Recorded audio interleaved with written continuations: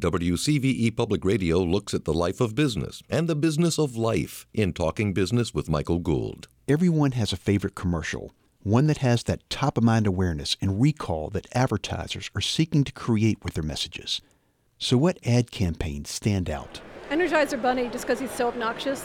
Hallmark, because those always have the really tearjerker kind of ones around Father's Day and Mother's Day. I also like the UPS commercials when they just have the creative guy drawing literally on a board. I mean, it's ingenious. And the guy saying, you know what, here's the brown truck, here's your package, get on the brown truck, it gets to where you need to go.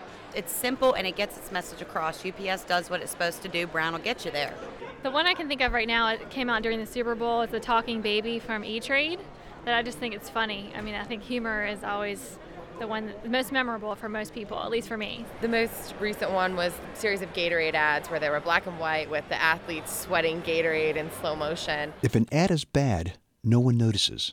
If it's not relatable and relevant, no one cares. While creativity is used to help get your attention, it is only a tool to help you remember and to respond. In his book Ogilvy on Advertising, ad man David Ogilvy wrote, "I don't regard advertising as an art form, but as a medium of information.